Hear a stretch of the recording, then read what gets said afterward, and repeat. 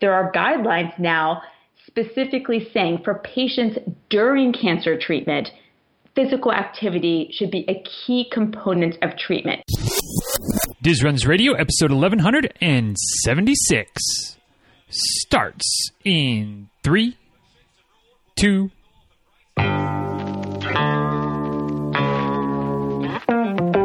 Welcome back to Diz Runs Radio, where I talk with runners from all corners of the running world about running, life, and everything in between. I'm your host, Denny Cray, and it's just about time to head out the door for an easy run and a great conversation. So if you're ready, then I'm ready. Let's get started.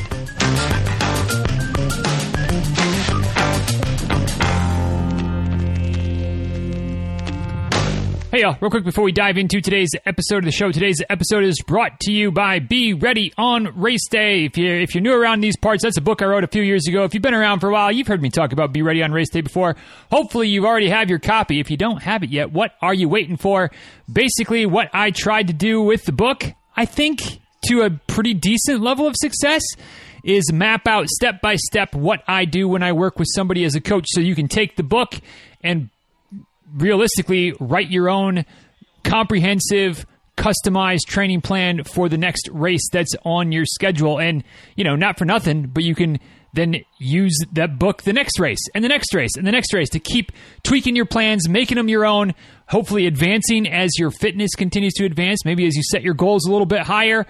But one way or the other, you've got the blueprint of not only how to put the plan together, but maybe most importantly, how to adapt the plan when life, I don't want to say inevitably happens, but life inevitably happens. So, how to put the plan together, how to adjust when necessary to get to the starting line, ready to go, ready to get after it, ready to get that time goal, PR, or just to have a good old time, cruise along, have fun, party pace, with no worries about whether or not you'll get there. So if you're in the market for a little help with putting your plan together, creating your own plan, maybe you want to take a one-size-fits-all plan and tweak it and adjust it and make it your own, Be Ready on Race Day will help you do that, and you can get a copy on Amazon.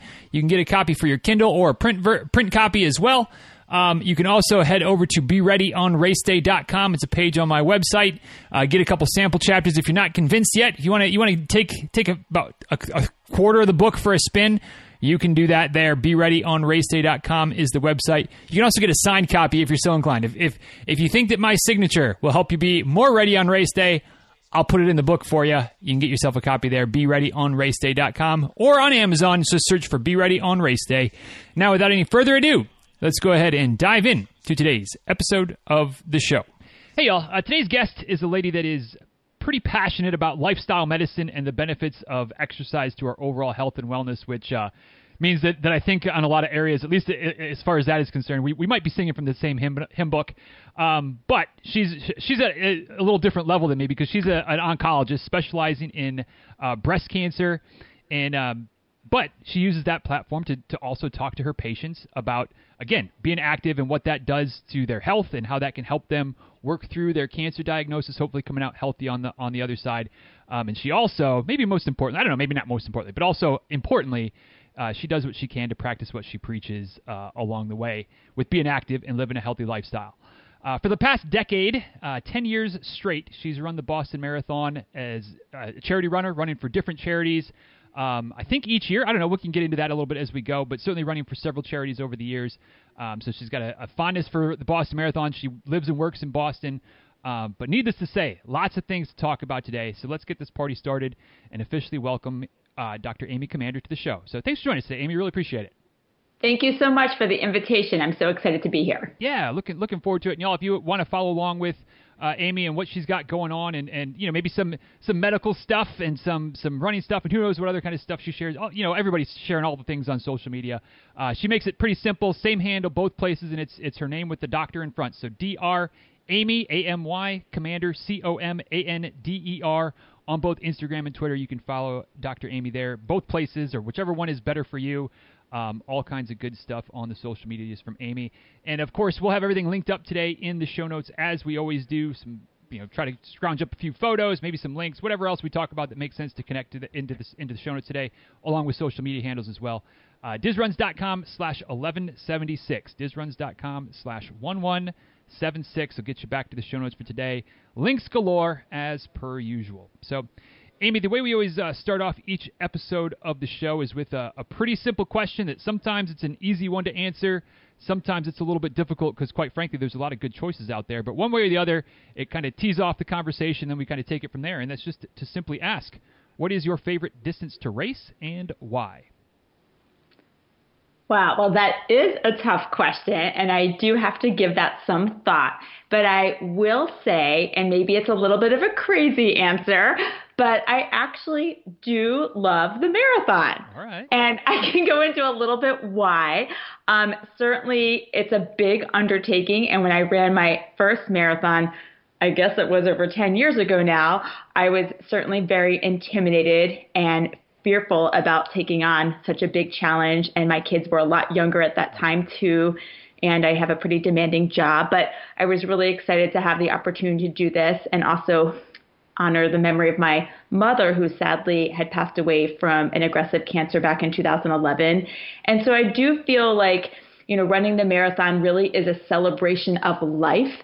As the Peloton instructor, Jess Sims, says, we get to do this. And I do truly feel that way. It is really such a great honor that one can train for a marathon, run for a cause that one is passionate about, obviously, enhance your own personal health while you're doing it and set a big goal. And so I have to say, I do love the marathon. Hey, you're talking to a bunch of runners, Amy. So that's not a crazy like I don't classify it as crazy until we start talking about 100K, 100 miles. Like those people True. are crazy. But marathons, like that's all right around here. Good. I'm so glad that you agree. And I also think of one of my favorite running mantras, which I attribute to Amby Burfoot. He stated, every mile out there is a gift and every finish line is a gift. And I always keep that in mind. And I think it really helps me get through marathon training and certainly on race day as well. Yeah, absolutely. And Lord knows, kind of like Jess Sims with we get to do this and right. With everything being a gift. Some days it doesn't always feel like it, but at the end of the day, after you're finished, at least for me, like some days like, gosh, I don't really know if I really want to, but then by the time I'm done, I'm like, yeah, I'm pretty glad I did that. And you're right, it is a gift for sure. Agree. How'd you get started in the sport, Amy? Is it something that, like you said, first marathon, 12-ish years ago, something like that. But had you been running much before that, or where'd you first dip your toes into the running waters? Yeah, so I was always into running for exercise. I would say probably that started in high school. I grew up in Savannah, Georgia, actually, and there was like a nice sort of path through my neighborhood that actually I started running with my dad many years ago when he was a runner. And just for fun and for exercise, I was never a serious athlete by any means. In fact, I had pretty bad asthma as a kid, so that was never something I was really serious about in terms of competing. And I continued running through college and medical school, again, just for fun and as a way to relieve stress and get in some exercise.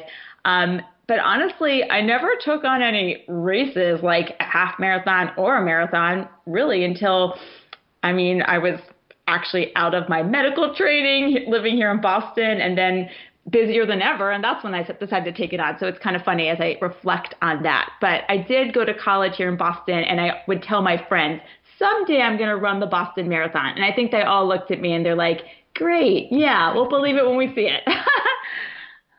And yet, as happens, here we are 10 Bostons later, having a chat. But interesting that you said, or, interesting maybe in hindsight, at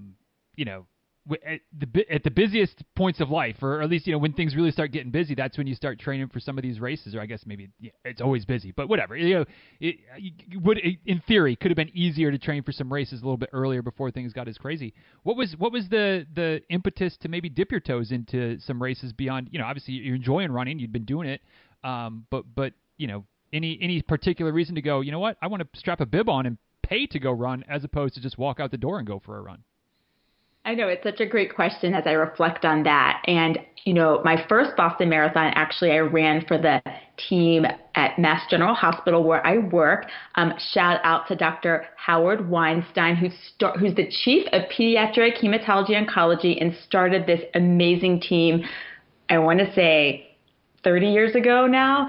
And I was I saw an email that one could apply to join this team and run the Boston Marathon to support children facing a diagnosis of cancer. And there's no better cause than that, right? So I was like, I should just sign up and do this. I've always wanted to do it. And I think my husband looked at me like I was a little crazy, but he's always been supportive.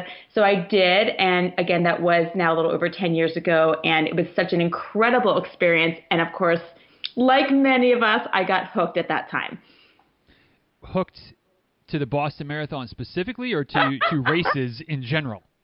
Good point. I think I loved the Boston experience, as crazy and hard as it is, and training through winter is obviously no small feat.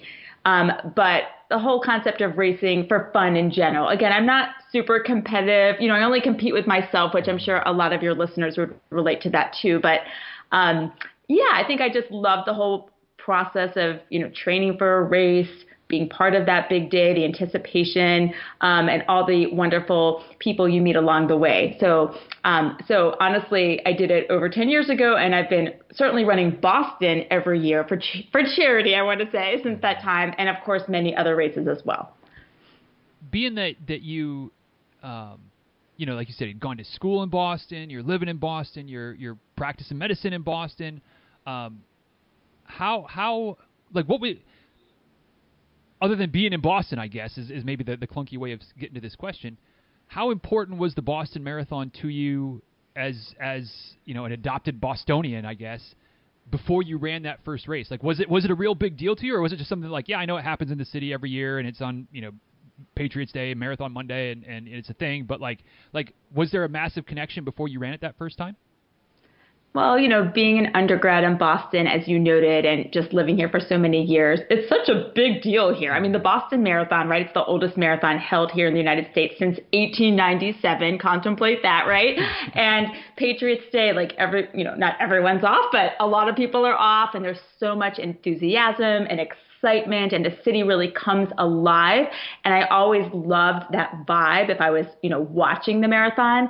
And I loved watching the elites and all of the runners, including the folks, who were running near the end, every athlete I would love to cheer for. And so I think I just had it in me that I really want to do this, and I still love it so much. And I often contemplate, am I going to do it again next year? Because obviously it's such a, it's a lot to fundraise each year and to train in the Boston winters.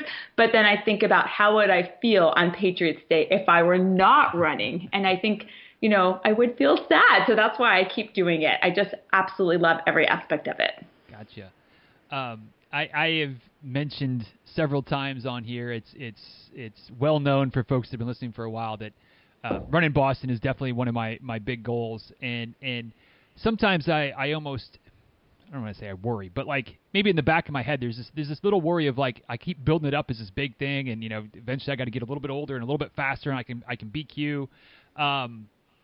But there's always that again, in the back of my head, there's maybe that little bit of voice of like, what if it doesn't live up to your expectations? Which I don't think will be the case, but you keep setting those expectations higher, and that mountain gets steeper to climb.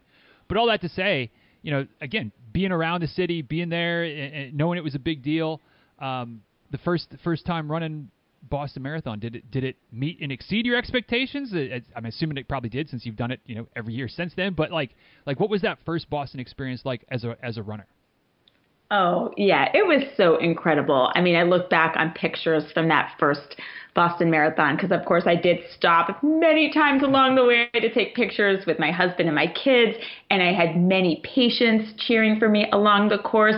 In fact, you're going to laugh, but like the night before I run Boston, I make a list of every place where someone tells me they will be cheering for me, so I will know to look for them and stop for a picture. It actually has become very stressful over the years, so I'm trying to kind of not do that as much and just focus on running and enjoying it and hopefully seeing folks along the way. But I do remember from that particular day, by the way, that was the year after the marathon bombing. I want to acknowledge that as well. That was the first Boston, I went to say 2014, right? So it was a glorious day. The sun was out. It was just absolutely amazing. And it really felt like Boston was taking this day back. We are back. And it was such a special day, and I will never forget it.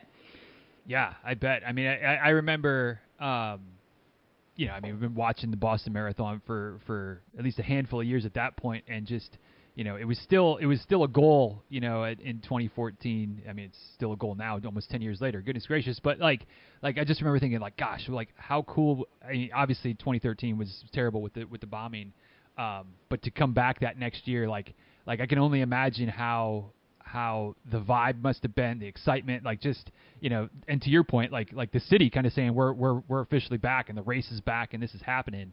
So yeah, for that to be the first one, that's a pretty high bar. Although I kind of have the feeling that every year it meets the bar, no matter what the weather, what the conditions, what the situation's like. It's the Boston Marathon, like that's what it is. Yeah. So such a special day. It really is. Absolutely. You kind of talked about in there is one of the challenges of getting ready for the race every year is doing the fundraising. And when I'm talking to charity runners, I always like to ask a little bit about the fundraising piece, because I finally, a couple of years ago, did my first race as a charity runner, because I was always held back by the fear of, asking for the money, asking for the donations, things like that. And so I love talking to folks who have done, especially multiple races as charity runners, and talking about kind of what are some of the things that have worked for you for raising money, because whether it's a race like Boston, where sometimes it's a pretty significant dollar figure, or whether it's whatever some other races where it might quote unquote only be $500 or whatever, but that's still $500. It's still not nothing. How have you kind of gone about raising the money year after year to keep running the Boston Marathon? That's such a great question, and you're absolutely right. I think many people are intimidated by the idea of fundraising, and it is hard to ask for money. I fully agree. So even, when I always look for very creative, fun ways to do the fundraising.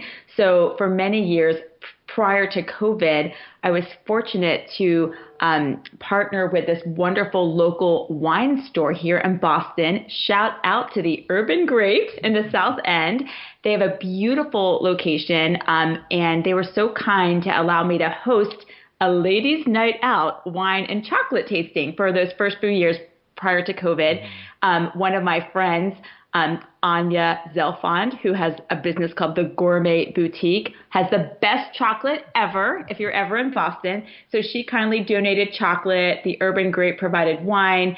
And then I would get a bunch of local businesses to donate some fun items that my friends would like. And back then it might have been things like, a month's membership to a local gym, or a session with a personal trainer, or, a week at a local camp. Like, a lot of businesses were so happy to donate things for an important cause. And at that time I was running for the MGH Pediatric Hemonc program.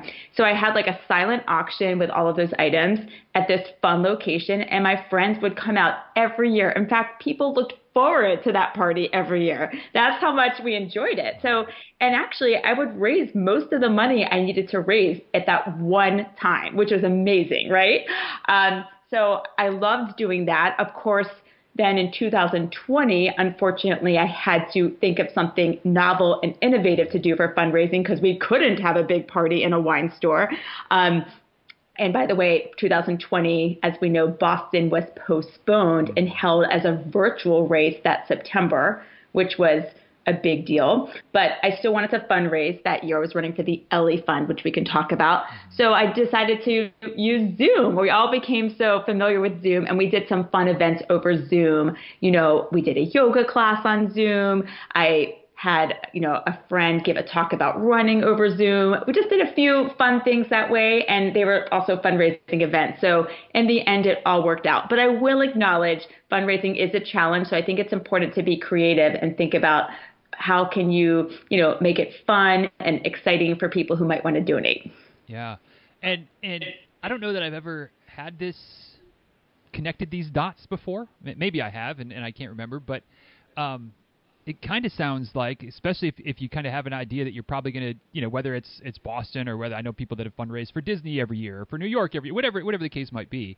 If you're going to do that kind of every year, and you can come up with a pretty cool idea, like your chocolate and wine tasting idea, it might be a lot of work I'm sure it's a lot of work every year, but once it kind of picks up a little bit of steam, and like you said, your friends are almost looking forward to it every year, if you can find that good hook and you're doing it annually, that might almost be easier because I don't want to say they're expecting it, but they're expecting it. They're looking forward to it. They're happy to give. They know you're going to be what you're doing and what you're running for, versus when you do it the one-off like I did, where people were still very happy to give and I was able to raise the money that I needed.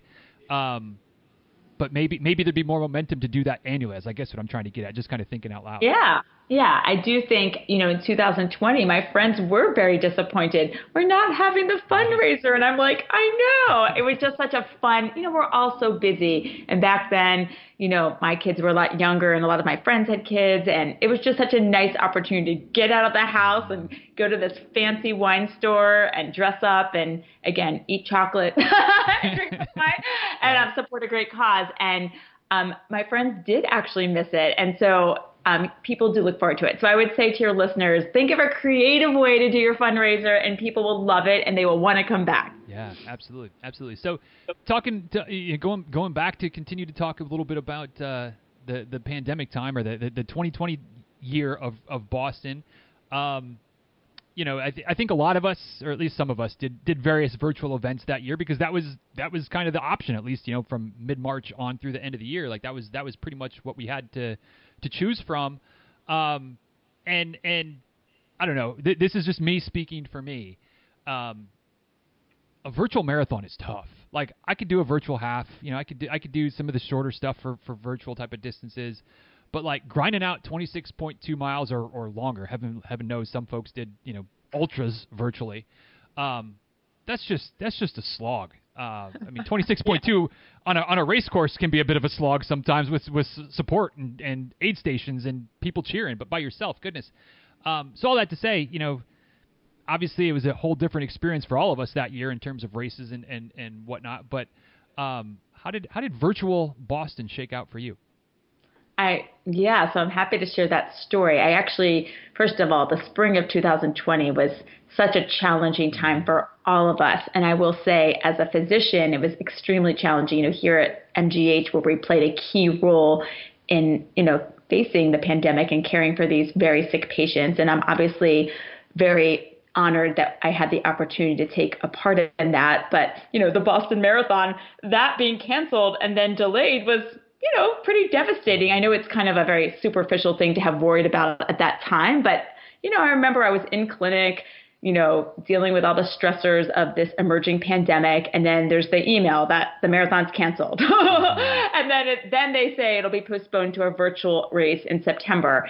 And my first thought was like, well, I'm not going to do that. That's crazy. I'm not training in the summer. It's so funny how we have these opinions about the different seasons. But anyway, then that day I happened to meet a colleague in clinic who I didn't know so well, Dr. Gabby Hobbs. Shout out to her. She's a leukemia expert at MGH.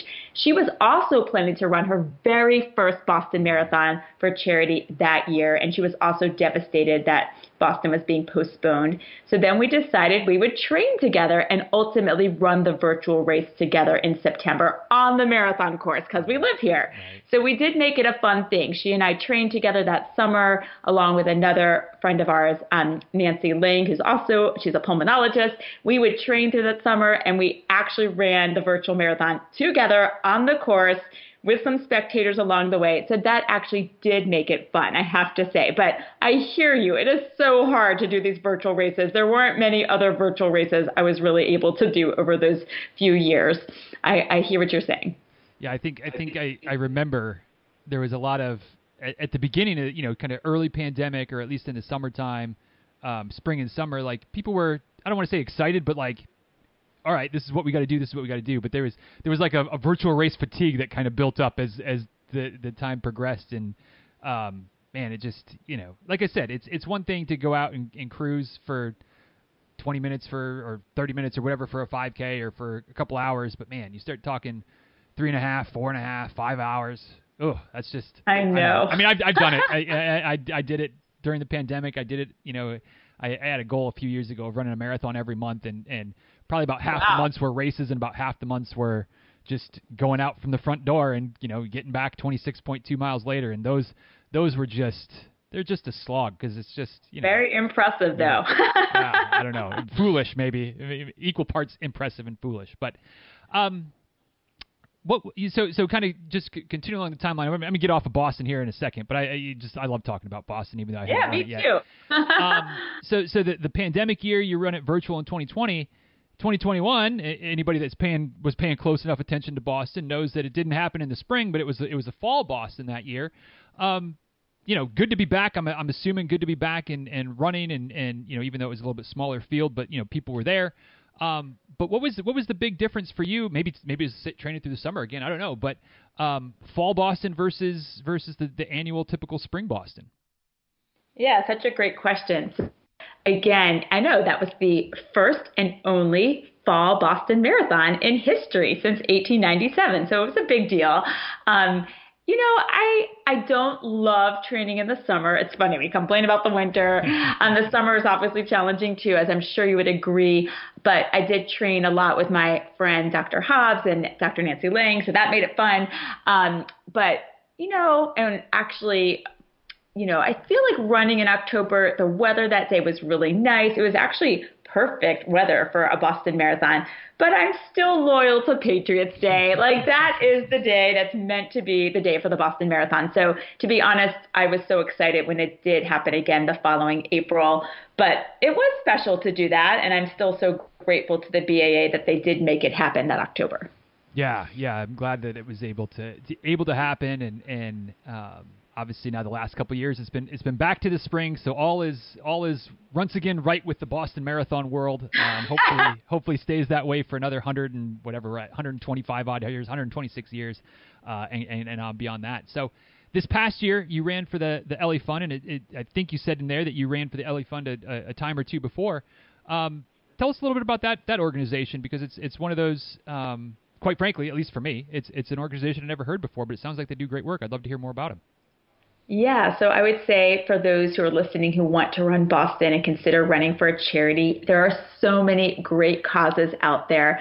So I would encourage your listeners to explore them. And a lot of the teams you apply actually after Labor Day. So there is a bit of a process. But the LA Fund is a wonderful nonprofit organization based in Massachusetts, actually, which really provides supportive care and services to those diagnosed with breast cancer in Massachusetts. So we know, I work at Mass General. I can provide my patients cutting edge treatment, access to trials, etc. But there are also basic things like transportation to that appointment, help with groceries, help with childcare, etc. So the LA Fund provides those types of key supportive care services that our patients desperately need. And therefore, I've been on the board of this organization for a few years now. And so they only get 2 marathon numbers a year. Hopefully that will increase for this year. But I've really been honored to have the opportunity to run to support the LA Fund for the past few years. And it's just been extremely rewarding. And they are amazingly supportive too. At mile 20, they always have, they're always out there cheering. And that's a time when we all need cheering in a marathon. Absolutely. So I just have loved being part of this organization and running to support them. Gotcha. Yeah, mile 20. That's a whole can right there. Especially Heartbreak Hill. Although after mile 20 it does get better, but still painful. But yeah. Well, but and again, kind of going back to virtual or running by yourself, like one of the perks of running an in-person race, whether you know the people that are at mile 20, mile 21 or not, just having people out there cheering and yeah, if it can be something that's a little bit pertinent to you because it's a charity organization, you can stage some family there or whatever the case might be. Yeah, having that little pick me up at that point in the race when all you want to do is be finished with the bloody thing. Kind of a nice little boost to get you home on that last 10K. Absolutely. So necessary, for sure. For sure. Taking a little pivot here, Amy, where or when, maybe it's always been the case, but when did you decide to kind of, go the medical route, go to med school, get into medicine as your chosen profession? Has that always been part of your kind of plan since the early days, or kind of how did that come about?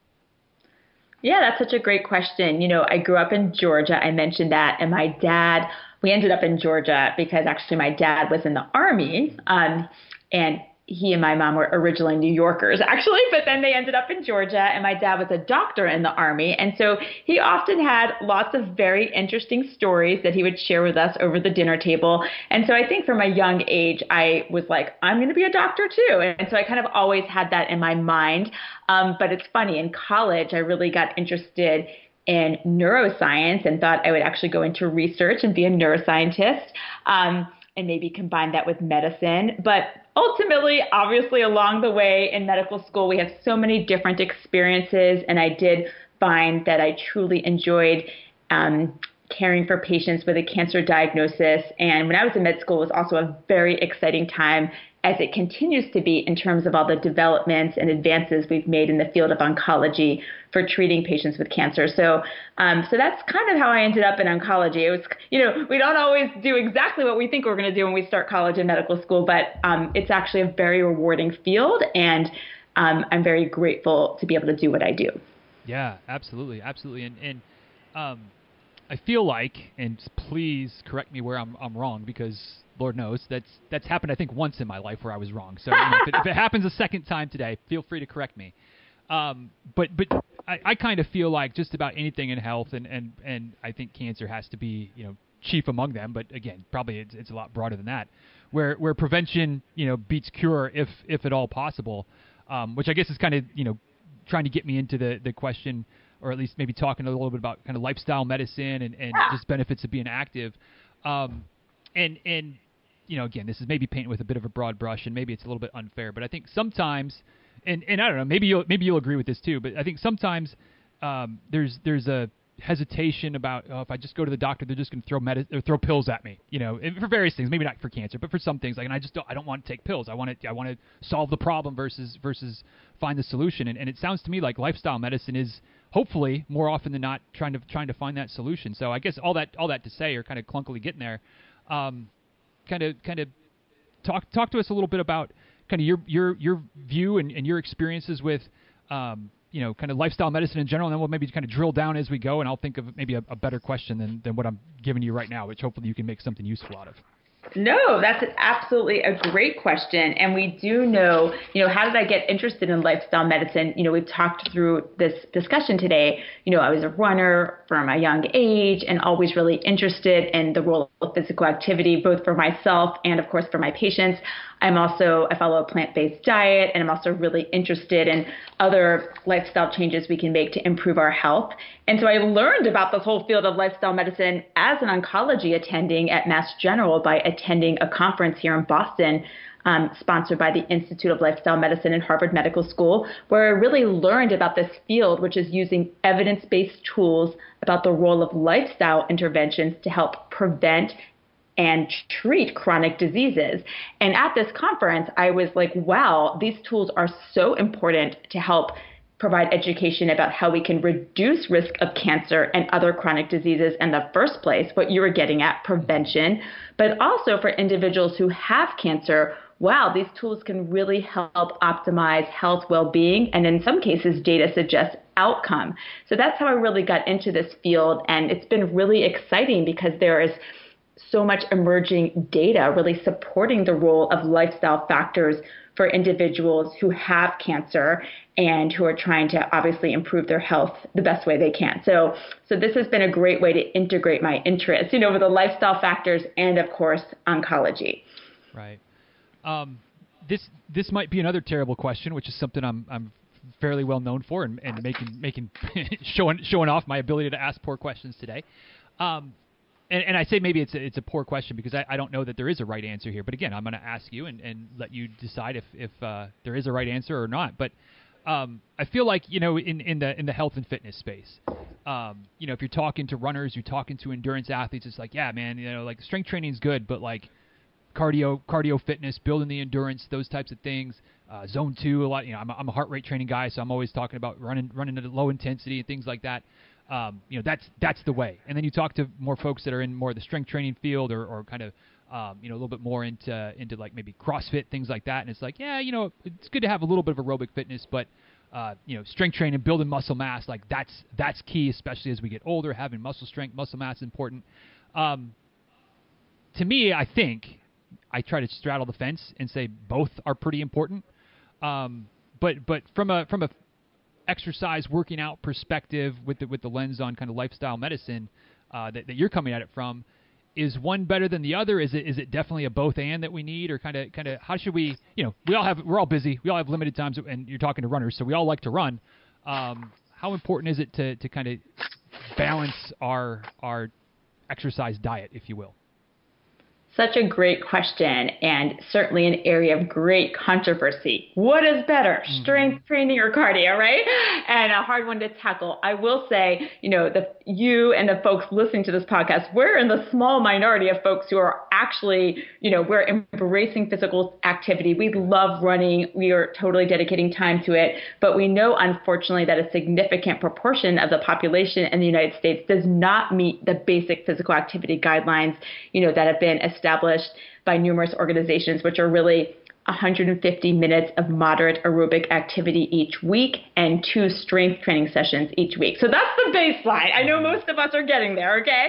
But it's such a great question. And I do think, my answer, I think they both have such an important role, as a woman who is, perimenopausal. I'm definitely trying to make sure I do at least 2 to 3 strength training sessions a week, since I know my muscle mass is unfortunately declining every day. And that's so important both for my overall health and to prevent injury as a runner and to be a better runner. But I truly love running and I don't want to give that up. So I think my message would be all of it is important. Really do what you love. There's some people like you and me who truly love running and want to do it for as long as we can. And of course, want to avoid injury as well. And therefore, of course, the strength training helps with that. And there are some people who hate cardio and just love working out in the gym and lifting weights. But obviously, cardio is still so important for cardiovascular health. So I would say do what you love. I don't think there's an absolute right or wrong answer in terms of which one is better. I hope that helps address your question.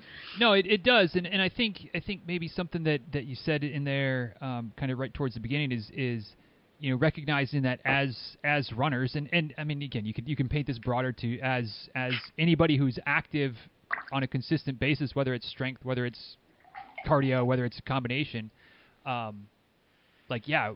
We are probably the minority, and we don't think about that necessarily because we're in the bubbles of runners or CrossFitters or whatever, and it kind of just looks like everybody does that kind of stuff, but we don't, or it's maybe not the right. case that the broader population has the same likelihood of running marathons or things like that we do, but at the same time, and this is me adding my 2 cents to the answer. If there's ways to improve it, and even if you don't really much like strength training, but if you can be like, oh, that's going to help me run more or run faster or run healthier, like maybe that's one of those, eat your vegetable type of things where like, all right, a couple strength sessions is going to help me with my running, or a couple of running sessions is going to help me at the CrossFit games or whatever, so that we get that balance a little bit more, even if we don't particularly like it, it's good for us. So do it. Eat your vegetables, right. Kids. Absolutely. Yeah, and definitely eat your vegetables. I like that comment too. Absolutely. Talking a little bit more specifically about, or at least maybe not, I don't know, whatever. I'm gonna get there. I'm gonna get to the point eventually in a roundabout way as per usual. But, for you as an oncologist and coming at you, talking with your patients about lifestyle factors and trying to be as healthy, I'm assuming kind of holistically as possible. But I guess where I'm trying to go with this is that, you can do all you can to try to prevent, whether it's cancer, whether it's neurodegenerative disease, all the things that can happen to us as we get older and systems start to shut down or fail or go a little bit haywire or whatever the case might be with the different maladies that are out there. You can do all the things, but you can't necessarily guarantee that it's going to prevent cancer or whatever else might be the case. So I guess the question is, while we can't prevent everything, how much does it help coming into cancer, coming into whatever, Alzheimer's disease, Parkinson's, whatever other things might be out there, having a certain level of fitness from being a runner, from doing activities to try to help with the healing and recovery process. And obviously, it's everybody's unique, and we're talking, broad brush here, but in general, how much does that help on the other end of a cancer diagnosis or other, health issue? Yes, such a great question. So many questions that you raised here. I do just want to say, as an oncologist, I can say, and this is data from the World Health Organization, we do think that about 1 in 3 deaths from cancer are unfortunately, in fact, related to lifestyle factors such as tobacco use, high body mass index, excessive alcohol use, poor diet with low fruit and vegetable intake, and lack of physical activity. So if you just think about that, wow. 1 in 3 deaths from cancer are potentially due to these lifestyle factors. So we could make such an improvement in health around the world if we're able to really counteract these factors. So that's just one point I wanted to make. And then secondly, you were saying if someone is physically fit, they're a runner, and unfortunately they do get cancer because, as we know, the causes of cancer are multifactorial. You can be a marathon runner and a vegan and get enough sleep each night and do all the right things and unfortunately still get a cancer diagnosis. It does happen. There's so much more we still need to understand in terms of the causes of cancer. But yes, being physically active is very much in your favor. In fact, guidelines from our major organization in oncology, which is called the American Society of Clinical Oncology, there are guidelines now specifically saying for patients during cancer treatment, physical activity should be a key component of treatment. Patients should be encouraged to continue with moderate aerobic activity and strength training during treatment. And why is this? We know that the exercise obviously helps individuals tolerate their treatments better, fewer side effects, less need for dose reductions of treatments, but also there's this whole emerging exciting field called exercise oncology, really trying to understand the mechanisms at a molecular level. What is exercise doing in the body that potentially has anti-cancer effects as well? So this is a really exciting field. And if you ask me, what do I want to be when I grow up? I love the concept of being an exercise oncologist. And maybe I am headed that way someday. We'll see. But I love your questions. Oh, I love that idea of exercise oncology. And forgive me if I'm asking a question that we don't know the answer to yet, which I guess has been the case all the time. But are there any thoughts coming out of that field now, or any, maybe isn't nailed down yet, but why exercise does play such a role in helping to, if I heard you correctly, almost potentially helping to combat cancer? Yeah, this is an area, when I go to our major cancer meetings, there's always now talks on exercise oncology, showing us the latest data, both from maybe, clinical trials, but also perhaps in animal models, helping us understand the molecular mechanisms. For example, and this is something I'm trying to learn more about myself, but when muscles contract, they release substances called myokines, which are essentially substances released by muscle that potentially can have effects on a tumor to cause something called apoptosis or cell death. There's also potentially ways that exercise augments our immune system. There's a type of cell in our immune system called natural killer cells, which also have a key role in helping fight off cancers, and therefore there may be, improvements in our immune system secondary to exercise. So there's so many, of course, weight management. Unfortunately, we know that adult weight gain, obesity is also a poor prognostic factor when it comes to cancer, unfortunately. But therefore, helping address that issue is also very important for individuals with cancer, both for prevention and for people who unfortunately have a cancer diagnosis. So this is really a very active field, lots of interest in this area. And so definitely if your listeners are interested, please feel free to reach out because I'd love to share further resources about this. Yeah, that's awesome. I had never heard of that, but that's another reason to go for a run. Yeah, absolutely, as if we needed those. Is there evidence yet? And again, maybe it's very still much in the emergent phase, so maybe there's not enough to draw even any sort of potential conclusion. But in terms of certain cancers that maybe exercise is better for in terms of preventing or helping to resolve than others, because I know that that's the case with medications and some of the research and things like that they're finding that this cancer responds well to whatever, this type of medicine or this type of situation, but it doesn't work the same in another type of cancer. Is there any similar thoughts or any similar maybe initial findings when it comes to the exercise component of working with and preventing and treating cancer? Yeah. So, when I referenced earlier that ASCO guideline, again, American Society of Clinical Oncology, it really came out in the spring of last year, 2022. And the exercise recommendation was actually specifically for individuals undergoing cancer treatment. It didn't really say which type of cancer. So it really is a general recommendation about the key role of physical activity for those going through cancer treatment. But I would say a lot of the data is, from patients with breast cancer, colon, prostate cancer, because, those cancers are very prevalent and therefore we just have more data for those particular populations. But I do think there's definitely emerging data for those with other types of cancers, including pediatric cancers, just really demonstrating how exercise really should be a key recommendation as part of cancer treatment. And I will say, shout out to you and those who are passionate about running and who coach runners and who have that expertise.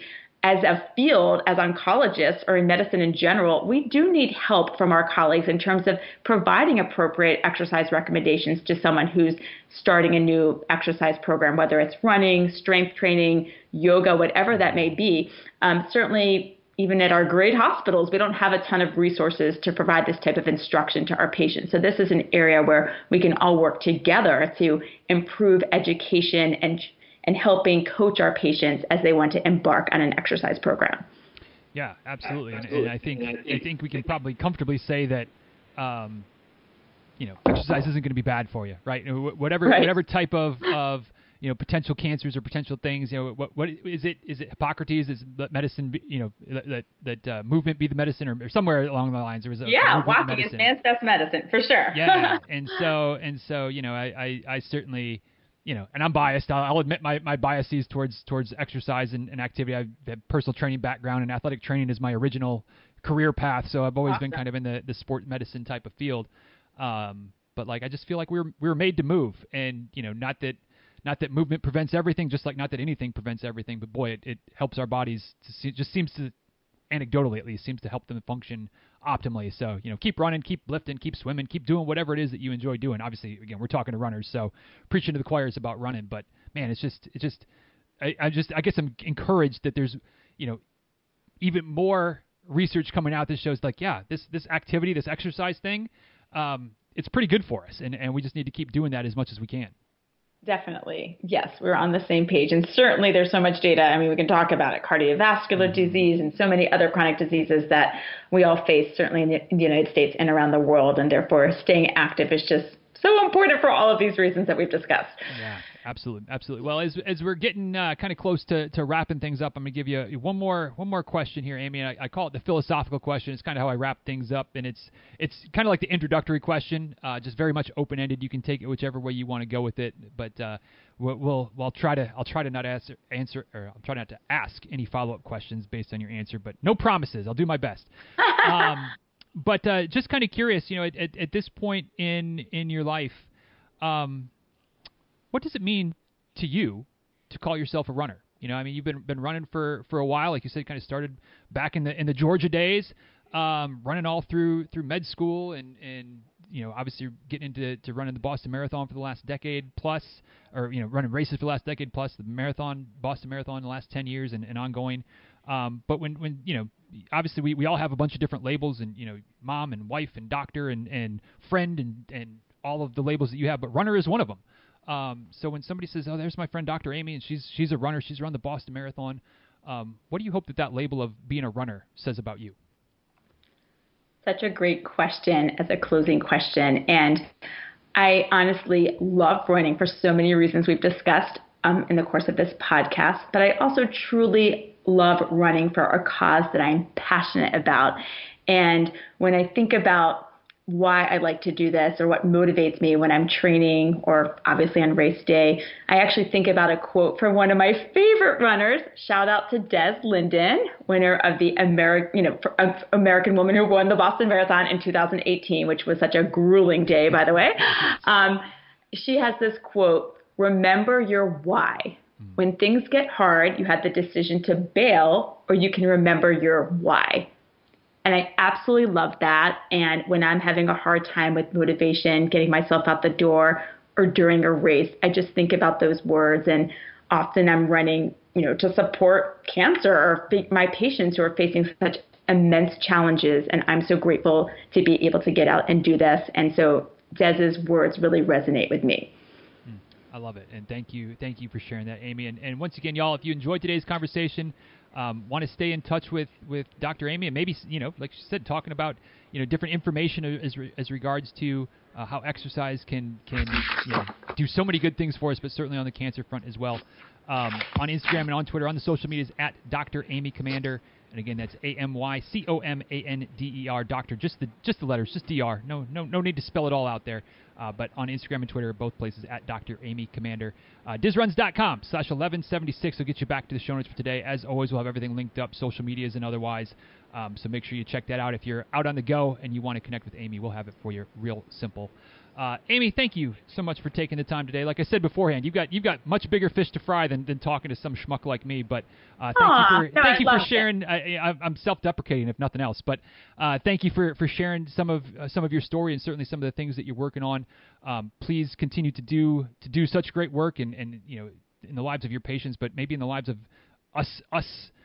Just general population that are learning and appreciate you being on the cutting edge and sharing some of that today. And just nothing but the best for you going forward. But thank you so much for the time today. Thank you so much for this fun opportunity, and keep doing your great work as well. Thank you. All right, y'all. Thanks so much for taking the time to listen to today's episode of the show. Hope you enjoyed the conversation between Dr. Amy and myself. And as per usual, I'd be curious to know what stood out to you from today's episode. What was your takeaway du jour? Say it with me now. Come on. Hey, say it with me. Du jour. For me, it was really, there's so many things, but I think head and shoulders above the rest was the idea of, kind of the research that continues to grow about exercise being a cancer fighter. And I don't know about you, but I know for me, so often I think about exercise and certainly running, obviously that's kind of near and dear to all of our hearts, I think. But I think of exercise and being active and running and strength training and all the things as hopefully a preventative, right? Hopefully it helps, and we've talked to people, it's been a minute, but we've talked to people that are in the neurological space and how, exercise and especially cardiovascular exercise can be huge in terms of maintaining brain health and hopefully trying to mitigate the risk of Alzheimer's and dementia and things like that.